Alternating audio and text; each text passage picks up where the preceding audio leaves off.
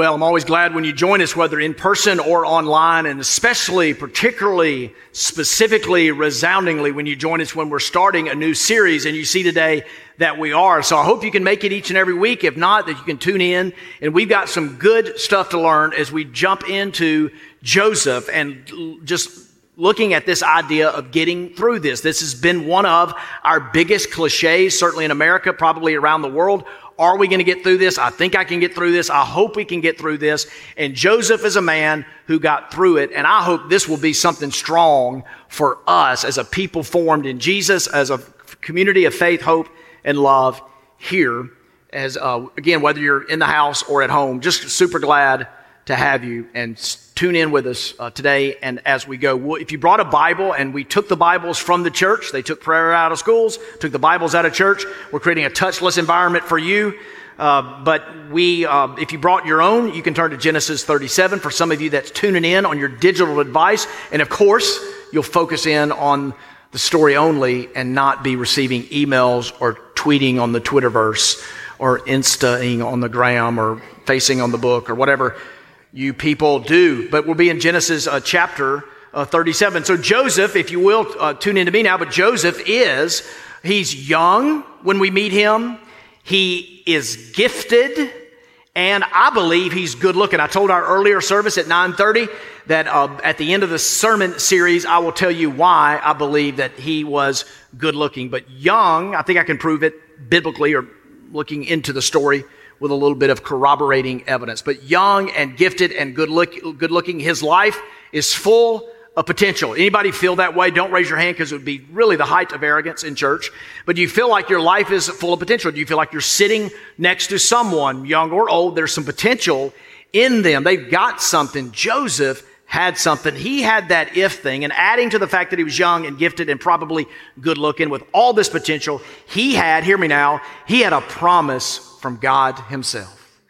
God, who always delivers on his promises. You don't, I don't, we don't, but God does. God had given Joseph this promise that he would use him in a remarkable way. Now, he didn't know it at the time. That's the thing about following God, right? He didn't know it. We're able to study his life in the rearview mirror in retrospect. But Joseph didn't know it, but he would go on to reign next alongside Pharaoh of one of the greatest empires in human history. Not only that, but he would be critical in helping shape the world in a global crisis. In a global crisis. This story, written so long ago, it's for us today. If you're at home, in your pajamas, stay awake. God's got something for you today. Joseph, all this promise. Not only was there a global crisis, but he had a series of personal crises as well in his life. You English majors can email me at robert.green@founderchurch.com. But he had crisis after crisis in his personal life. Is that true of some of you? It's true for a lot of us. As a pastor, I get a front row seat into some of your lives. It's an honor and it's a weight that we feel. But in addition to what's happening globally, there are things that are happening personally. For young Joseph, on top of the global thing, there were sudden, dramatic, and unexpected crises in his life. He was abandoned. He was beaten. He was a part of a dysfunctional family. Anybody part of a dysfunctional family? Again, don't you dare raise your hand. He was sold into slavery. That's bad, bad, bad, bad. No one would sign up for any of that. So, if you're like me, when you go through a series of bad things, you kind of call it, right? You're like, we've been doing this for the whole 2020. Well, it can't get any worse. 2020, that's it. That's the last straw. Well, you know what? Apparently, we don't have the say in that. Have you noticed that? When change comes, I don't get to vote for it. Neither do you. It just comes, it's just foisted on us. That's the world that we live in. And Joseph, just when he thought it was going to get better, he's falsely accused. He's wrongly thrown into prison. And maybe most painful of it all, he's forgotten by the very people that he had helped. Anybody feel forgotten? Like, we are relational creatures. Even when you go to jail, even when you go to prison, they put you, the worst of the worst is in what? Solitary confinement. Could you imagine the confinement of being forgotten about by the people that you loved? Ever felt used? Ever loved somebody and been there for them in time of need, but then they forgot you? More than just a little, oh, they didn't send me a thank you note. But you've been forgotten, and that is Joseph in this story. So in these weeks, an interesting factoid for you, I told the earlier service, Joseph, of course, in Genesis, Genesis devotes 13-ish chapters to his life. That's pretty significant, more than anybody else in Genesis. Here's a factoid. Who's in Genesis? Noah, Adam, Abraham, Isaac, Jacob, but it's Joseph who's given the most airtime. And from Joseph in these weeks, we can learn, and we're going to learn about wisdom. We're going to learn about integrity. You think we need some integrity in the world today? You think homes need it? You think businesses and churches and politics? You think we need some integrity? We're going to learn about wisdom. We're going to learn about integrity. We're going to learn about endurance. We're going to learn about pride. We're going to hit that pretty heavy today. We're going to learn about selfishness. We're going to learn about family dysfunction. Some of you are like, woo, I'm going to tune into this series because I got it at the house. We're going to learn about, I think, chiefly about resilience. Romans 15:4 gives us this promise. Some of you may ask, why kick it back to old school? Why go to the Old Testament? Why go to the beginning of human history to learn? Romans 15:4, if you need to know, tells us, for whatever was written in former days was written for our instruction, that through endurance and through the encouragement of the scriptures, we might have hope. Does anybody need an extra quotient of hope today? Here's an assignment from your beloved pastor. Read the rest of Romans 15 later. It says some really groovy things about hope that we need. And hopelessness has anchored itself in many of us. But these things were written so that we would have hope through our endurance. Hanging in there. Galatians 6:9. Don't grow weary of doing good.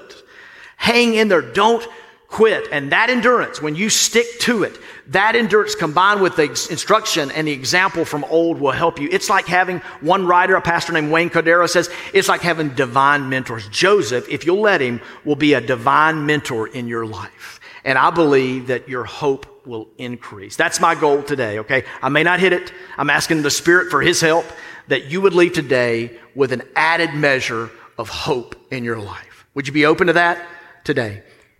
Resilience is the word. Though we'll learn about wisdom, integrity, endurance, and a lot of things, resilience is the word. The dictionary defines it this way. This isn't in the Bible. This is in Webster's. Daniel Webster, who was a devout Christian, he wrote this, resilience as a noun. It means when you're able to withstand or recover quickly from difficult conditions. Take a snap of that, lodge that in your brain for this whole series. Are you resilient naturally? You know, some people aren't.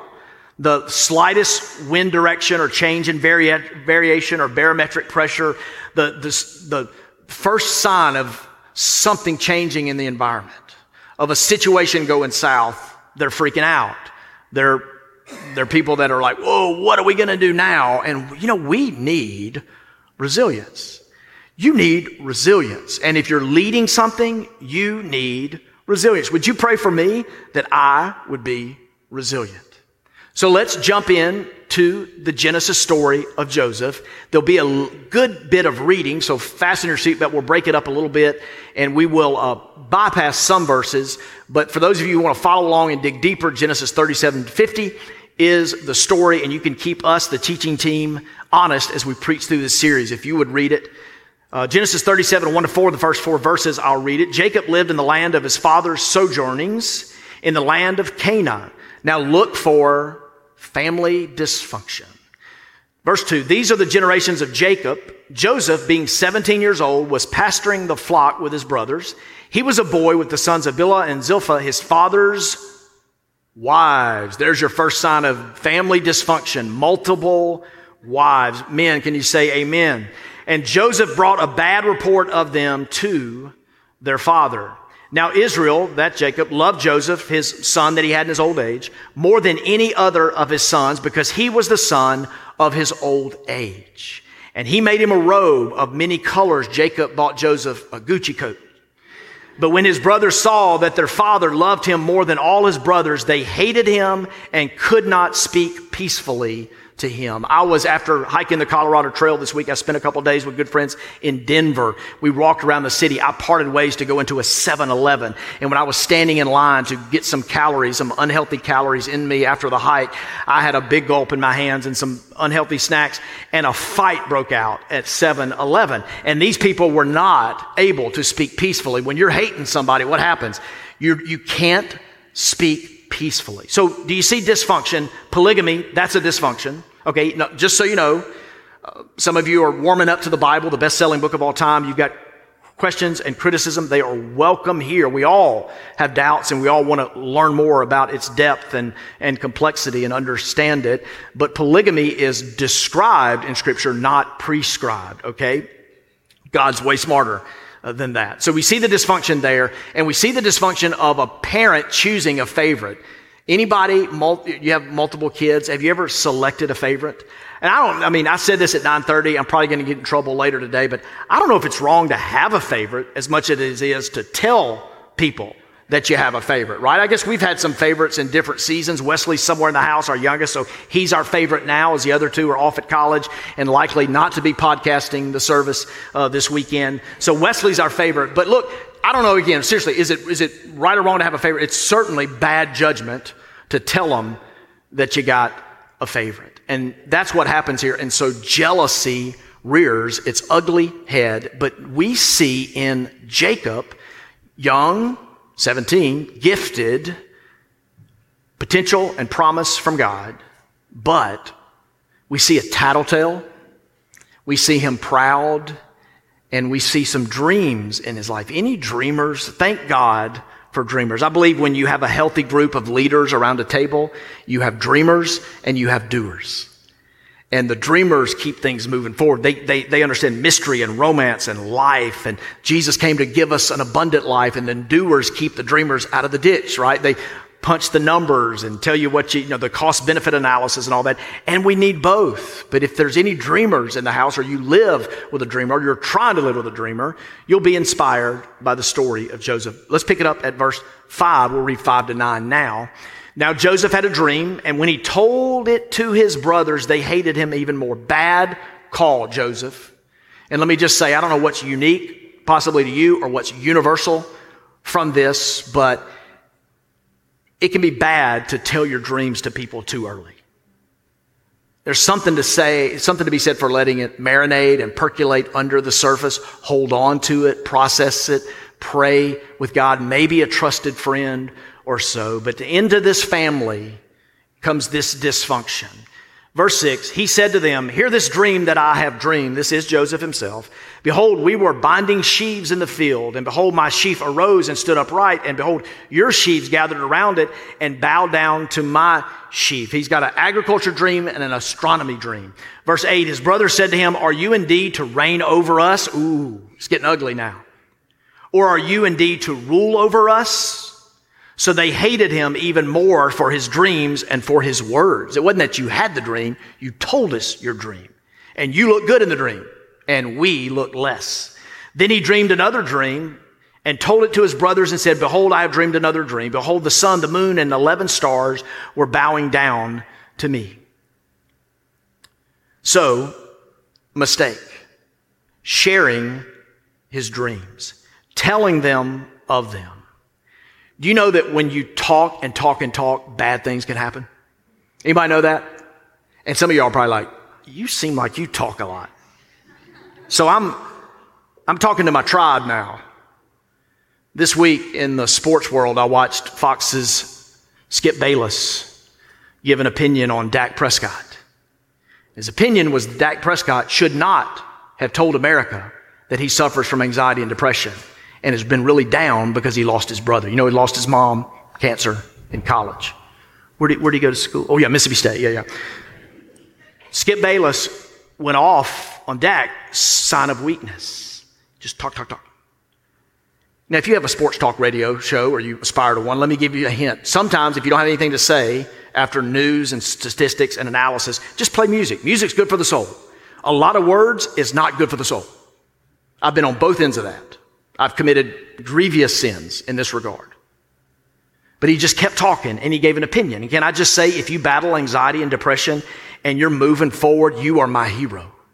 And you are not, it's weakness made strong. And if you tell people, and to the extent that you move away from private pain into public and tell people about it, you gain strength and you give other people strength. But it's when we talk and talk and talk that we get in trouble, and talk radio is made for that stuff. Some of you, listen to some praise music on your way to work. Be careful with the level of talk radio. Proverbs 17, verse 27 and 28 is written for people like me and maybe some of you, and for Joseph at this time in his life. The one who has knowledge uses words with restraint, and whoever has understanding is even-tempered. Here we go. Even fools are thought wise if they keep silent, and discerning if they hold their tongues. But Joseph didn't hold his tongue. Fasten your seatbelt. Here comes a long stretch of scripture. We're going to pass over some verses to start at verse 19 and through the end of Genesis 37. Follow along with this story, if you will. They said to one another, here comes this dreamer. Mockery, derision, sarcasm. Come now, let us kill him and throw him into one of the pits. Then we will say that a fierce animal has devoured him, and we will see what will become of his dreams. Do anybody feel better about your family now? Just a little bit better? But when Reuben heard it, he comes out of nowhere. He rescued him out of their hands, saying, let us not take his life. Reuben has a plan. Reuben said to them, shed no blood, throw him into this pit here in the wilderness. But do not lay a hand on him, that he might rescue him out of their hand to restore him to his father. So when Joseph came to his brother, they stripped him of his robe, the robe of many colors that he wore. And they took him and threw him into a pit. There's a whole lot of pits in the Bible. U2, y'all know U2? They wrote a song from Psalm 40 about being lifted out of the pit, out of the miry clay. There was no water in this pit, verse 25. Then they sat down to eat, and looking up, they saw a caravan of Ishmaelites. Don't you hate it when that happens? Coming from Gilead with their camels bearing gum, balm, and myrrh on their way to carry it down to Egypt. Trade route, commerce. Then Judah said to his brothers, what profit is it if we kill our brother and conceal his blood? Come, let us sell him to the Ishmaelites, and let our hand be upon him, for he is our brother, our own flesh. And his brothers listened to him. Then Midianite traders passed by, and they drew Joseph up and lifted him out of the pit and sold him to the Ishmaelites for 20 shekels of silver. They took Joseph to Egypt. And when Reuben returned to the pit and saw that Joseph was not in the pit, he tore his clothes. That's what you did back then when you mourned. And returned to his brother and said, the boy is gone, and where shall I go? Then they took Joseph's robe and slaughtered a goat and dipped the robe in the blood. And they sent the robe of many colors and brought it to their father and said, this we have found. Man, this is hatred, isn't it? This we have found. Please identify whether it is your son's robe or not. They did not have the forensic crime scene investigation that we had today. And he identified it and said, it is my son's robe. A fierce animal has devoured him. Joseph is without doubt torn to pieces. Liars. Then Jacob tore his garments and put sackcloth. And all his sons and all his daughters rose up to comfort him, but he refused to be comforted and said, no, I shall go down to Sheol to my son mourning. Thus his father wept for him. Meanwhile, the Midianites had sold him in Egypt to Potiphar, an officer of Pharaoh, the captain of the guard. Dysfunction, jealousy, hatred, favoritism, rivalry, deception, darkness. Suddenly, dramatically, out of nowhere, this is foisted upon this young man, Joseph. But God had given him a promise. Let's be clear about something. I can't think of an example in the Bible or an example really in real life where this is the story of God's working. Okay, stay with me for a second. This is the non-cheery part, as if that was cheery. God gives you a dream. You're young and you have a really almost perfect family, wonderful family. God gives you a dream. You hear the dream clearly. It's a singular dream. You don't have to have one about agriculture or astronomy, just a real easy to understand dream. And you hear the dream, you understand the dream, you act on the dream. Everybody supports you in your dream and it goes well. That's a story we may want when we put ourselves at the center of the story. But here's God. Here's something that reflects God. I want to say this over you this morning. God's got to get rid of some stuff in your life. God has given some of you a dream, and he has a plan for all of our lives, but he's got to get rid of some stuff in you. famous story that I bet many of you have heard about Michelangelo. He laid out marble. He put it in front of him. It was one young lady after the 9:30 added to the story. She had been over there to see this with another friend at our 9:30 service and told me that this marble was trash. It was secondhand and wasn't thought to be the best. But Michelangelo had it out in front of him, and people asked him nearby, "What are you doing?" And he told them, "I'm gonna carve out King David. This is what I see." They didn't see that. "How are you gonna do that?" And he famously said, "I'm gonna chip away until the only thing that remains is King David." So stay with me for a second. Ephesians 2:10, some of you know it, for we are his workmanship. We are created to do good works. Your life is not your own. It is for a bigger purpose, for a grander vision, for a broader reality that God has. And you are his workmanship. So doesn't it stand to reason that God looks at us? This is my view of God, that he looks at us and he wants to chip away and chisel all that doesn't look like Jesus in us. And so what needs to be removed from your life? What is it in you now that's getting the best of you? If you're at home with your family or friends, or you're here with some people around you who love you and know you, that's the key, know you, they could probably identify that stuff. Self-awareness may be the best leadership trait out there, and it may be the thing that's so lacking. Are you aware of what is keeping you from being like Jesus? Are you aware of the work that God wants to do and what needs to be removed for God's plan, for the dream to be lived out in you? And God wants to chip away, and it will involve some pain, and it will involve some discomfort. Now, philosophers debate endlessly. Does that mean God causes it? Does it mean he allows it? My answer is both, but ultimately, he is sovereign. And so pain and discomfort can come your way in order to chip away at your life, to remove what needs to be removed. So with Joseph, all of this potential and this promise from God, but what is it? He's self-righteous. He's a tattletale. He's proud. And it's that I want to talk about today. For God to do a work in you, what preparation needs to be done? Some of you are waiting and you're frustrated. You may be wanting to quit. I wanted to quit so many times I stopped counting. But God is saying about that promise, not yet. Do you know why? I can't pretend to speak into every scenario, but I would say because you're not ready. I'm ready, Pastor. I'm so impatient. Where is God? You're not ready. God knows when you'll be ready. And can I tell you that pride is a big one? It is a massive one. We're going to look at that in just a second. I want to talk about two things in Joseph in the last part of this message. The first is, write this down, it's resilience. We've already looked at it, resilience. And the second is pride. Resilience. What's the definition that we looked at? It's being able to withstand or bounce back from, recover from difficult conditions. Here's a photo of a 2002 blockbuster movie, Black Hawk Down. Did you guys see this? This is U.S. soldiers who were on a peacekeeping mission in Somalia. There's a scene in the movie, if you saw it, you may recall it, where there were U.S. soldiers in a Humvee, and out of nowhere, enemy fire it just comes up, just starts mowing them down. And you're thinking what really happened, because it's Hollywood, that's based on a true story. What happened in this scene? You're thinking nobody's going to make it. And there's a soldier who cries out. I would cry. I'd go fetal and call for my mom. The soldier cried out, "Hey, I've been shot. I can't drive." And this is not a sermon illustration about compassion, but the colonel says, everybody's been shot. Get in and drive. And you see, there are times during a crisis or multiple crises where everybody is hurt and everybody is wounded.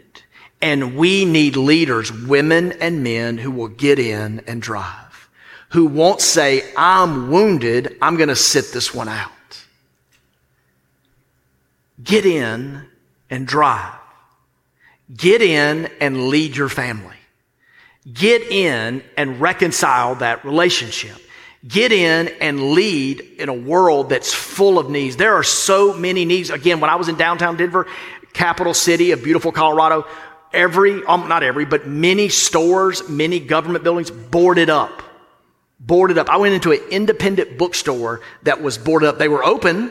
Y'all know how I feel about local independent bookstores. I went in, took my friends in, went to the bookstore, talked to the manager, said, when do you think these boards, you're open, but it's boarded up? That's strange. She said, I think they'll take the boards down after the election. Well, we are hurting. We need people who won't be wounded on the sidelines, but people will step in amidst all that's flying, that will get in and that will drive. Get in and drive. Get in and lead. Get in and do something about the injustice in the world around you. Yes, you're hurting. That's the very thing God can use. Hurt drives compassion. Get in and drive. James 1:12 says this about resilience, or in the half-brother's words of Jesus' half-brother, in his words, endurance. Blessed is the man who remains steadfast under trial. For when he has stood the test, he will receive the crown of life, which God has promised to those who love him. Endurance, resilience, stay the course.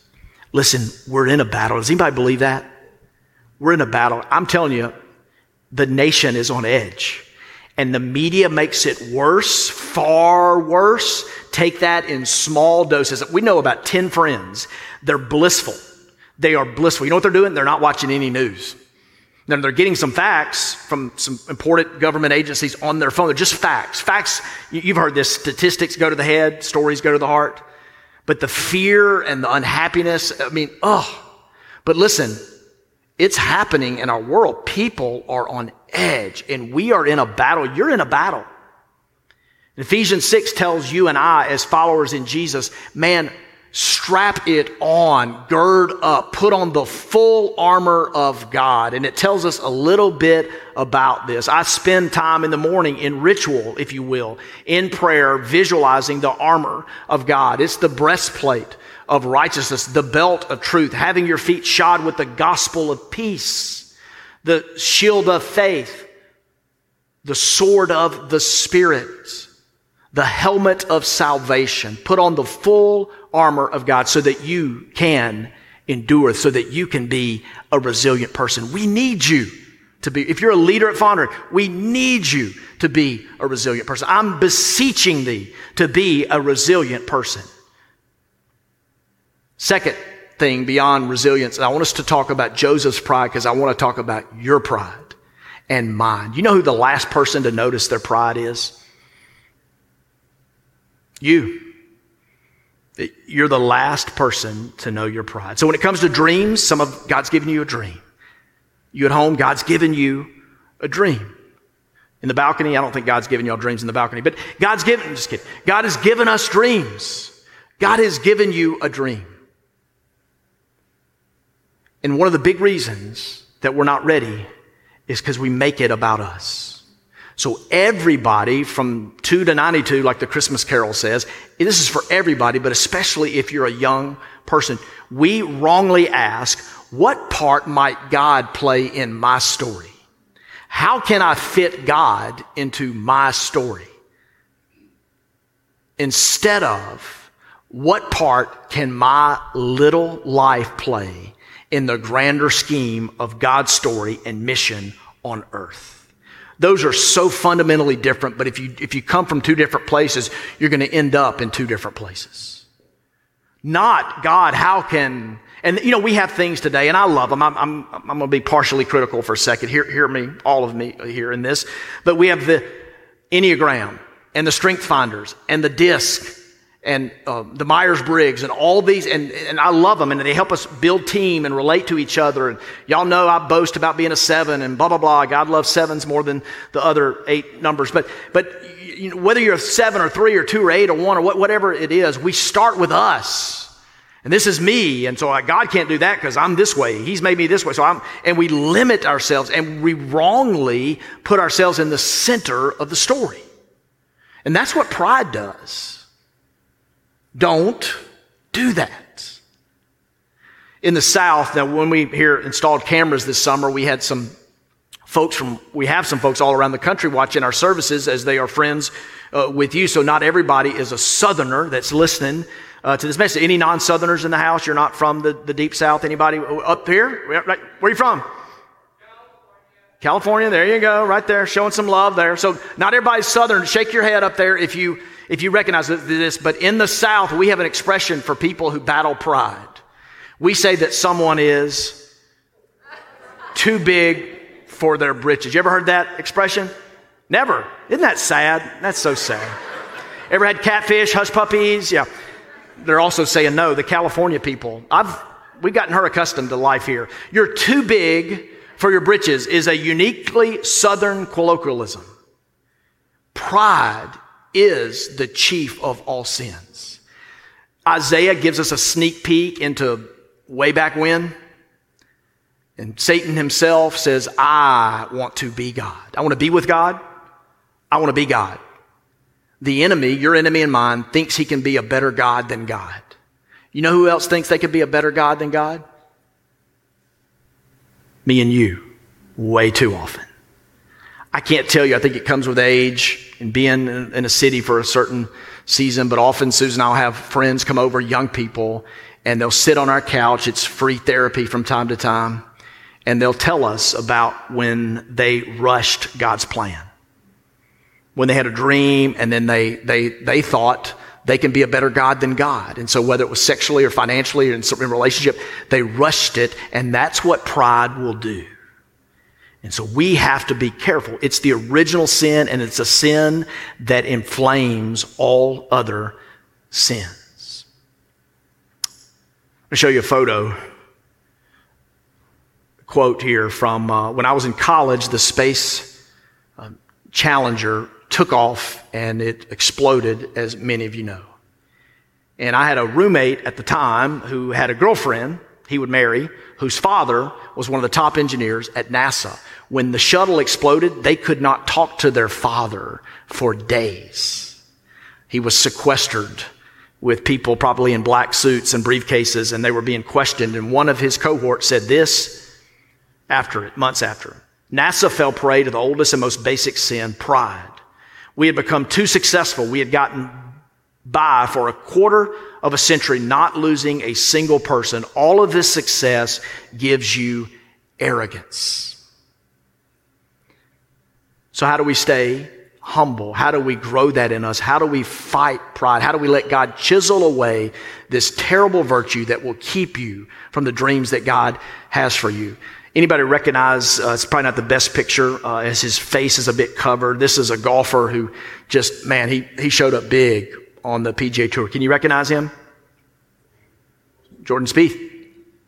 And he was asked recently after a Masters, he was asked, what keeps you grounded? And he said two things: my relationship with Jesus and my relationship with my sister Ellie. And this is Ellie, who I think neurologically, she's not only diagnosed with autism, but it's probably a more severe cognitive distortion in her. And he looks to her for his inspiration. And so when he's winning and making his millions, he has someone right there embodied that he loves and lives for. And he looks to her. And the life of his sister Ellie keeps him grounded. We need to stay close to need. We need to love. And we need to be with people who love us, who remind us of what really matters. If all of your friends are in a rat race, running over people and scurrying to accomplish, you will become a proud person. But he has Jesus and his sister Ellie in his life. What about you? I don't have time. I told the 9:30 this. I don't have time to tell you of all the things God has done to humble me and ready me for whatever mission he has for me. And look, I'm kind of older. Would you agree? Yeah. Thank you for the non-response. But he's got so much in store for me. So much in store for me. But he's humbled me along the way. This was me in 11th grade. I had a crush on Katie. And I wrote her this letter. This is the actual letter. Katie, penmanship's never been my strength. I said, Katie, you know I have a crush on you. Will you go to prom with me? Circle your answer. But I I had so much swag, I only gave Katie 2 options. Yes or definitely yes. And this is one of the reasons I was drawn to Katie. I'm so happy with Susan now. But back then, it was Katie for a short, fleeting season. But look what she did. She circled the word no in my word no. You see what she did there? I did not give her that as a viable alternative. Just yes or definitely yes. Was really hoping that this would get circled. But she circled no. You and I, man, we need pain. And we need discomfort. And as much as it hurts to say, we need rejection. We need doors to close. And each time they do, we're reminded that it's not about us, that we're part of a bigger story. So this series, here's what we're not going to do. We're not going to get up and go, Joseph, yeah, Joseph, hero. He was a hero. You know what I love about Joseph? He was one of the few people in the Bible who finished well. Like, do you know that not many people finished well? Joseph finished well. Who wants to finish? Raise your hand if you want to finish well. It's going to be how you're remembered. Some of you made some grave mistakes. Some of your sins they're holding over you right now, and guilt has grown to shame. It's not the final you. But are you living your life in a way that you will finish well? Some of y'all live such a way. I try not to look at you when I'm preaching sometimes. But God's not finished with you. And you'll be reminded that your story, and I chose my words carefully when I was writing this sermon, how does my little life fit into God's bigger story? Some of you during COVID, the virus is going to defeat some of us, but fear is going to defeat a lot more of us. What are you afraid of? That points to your pride, and it's going to limit the work that God can do in your life. I'm going to close with this. In fact, stand so you know I'm closing. If you would stand, we're going to sing in a moment, but this is George Frederick Handel. He wrote Messiah, and within Messiah, he wrote the Hallelujah Chorus. He was a failure. He failed and failed and failed. And then he failed some more. And he met Jesus. And he encountered Jesus, and he said, no matter what I've been through, God is with me. That's the great story of the gospel, that God is with me and he can redeem it. It was like sudden dramatic. He was no longer afraid to die. He was no longer held back by all that he had failed in. And he composed this song, and everybody around the world knows when you hear the Hallelujah Chorus, it lifts you. You feel invincible, the joy and the freedom. You don't have to anything to be afraid of. And so when he debuted Messiah, the Hallelujah Chorus, he said, I'm not going to do it in a church. I'm going to take the little money that I have, and I'm going to rent out a theater and invite people. And the first night, 700 plus people came. Look around the room, if you will. This sanctuary holds about 750. I think we could cram 850 or 800 in here if there's not a virus and it was Christmas Eve or Easter or something. Look around. I mean, the place was packed. A place this size, a theater this size, was packed for 30 nights in a row. It was sold out. And on the final night, King George and his aristocracy was on the front row.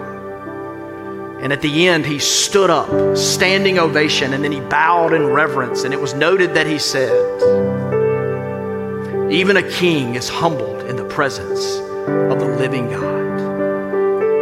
And what's great about this guy with his funky looks is that he knew of 142 prisoners that didn't get fair treatment. Some were wrongly accused. None could pay their debt. And this is what Jesus does. All right, be ready if you're going to really follow Jesus. Because this guy was in Matthew 25, and it talks about this. And so he took all the money. He broke the bank to rent the theater out. He took the money, all the money that he made, and he worked to give legal representation and ultimately freedom to these 142 prisoners who needed to be set free.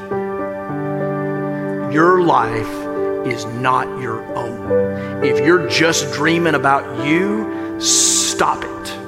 But when Jesus gives you a dream, he's going to delay it. He's going to tell you you're not ready because of all your stinking pride and the stuff that I don't even know about that needs to be chiseled away from you. And it will take time. When, Pastor? When? I don't know. I don't know. I am not God.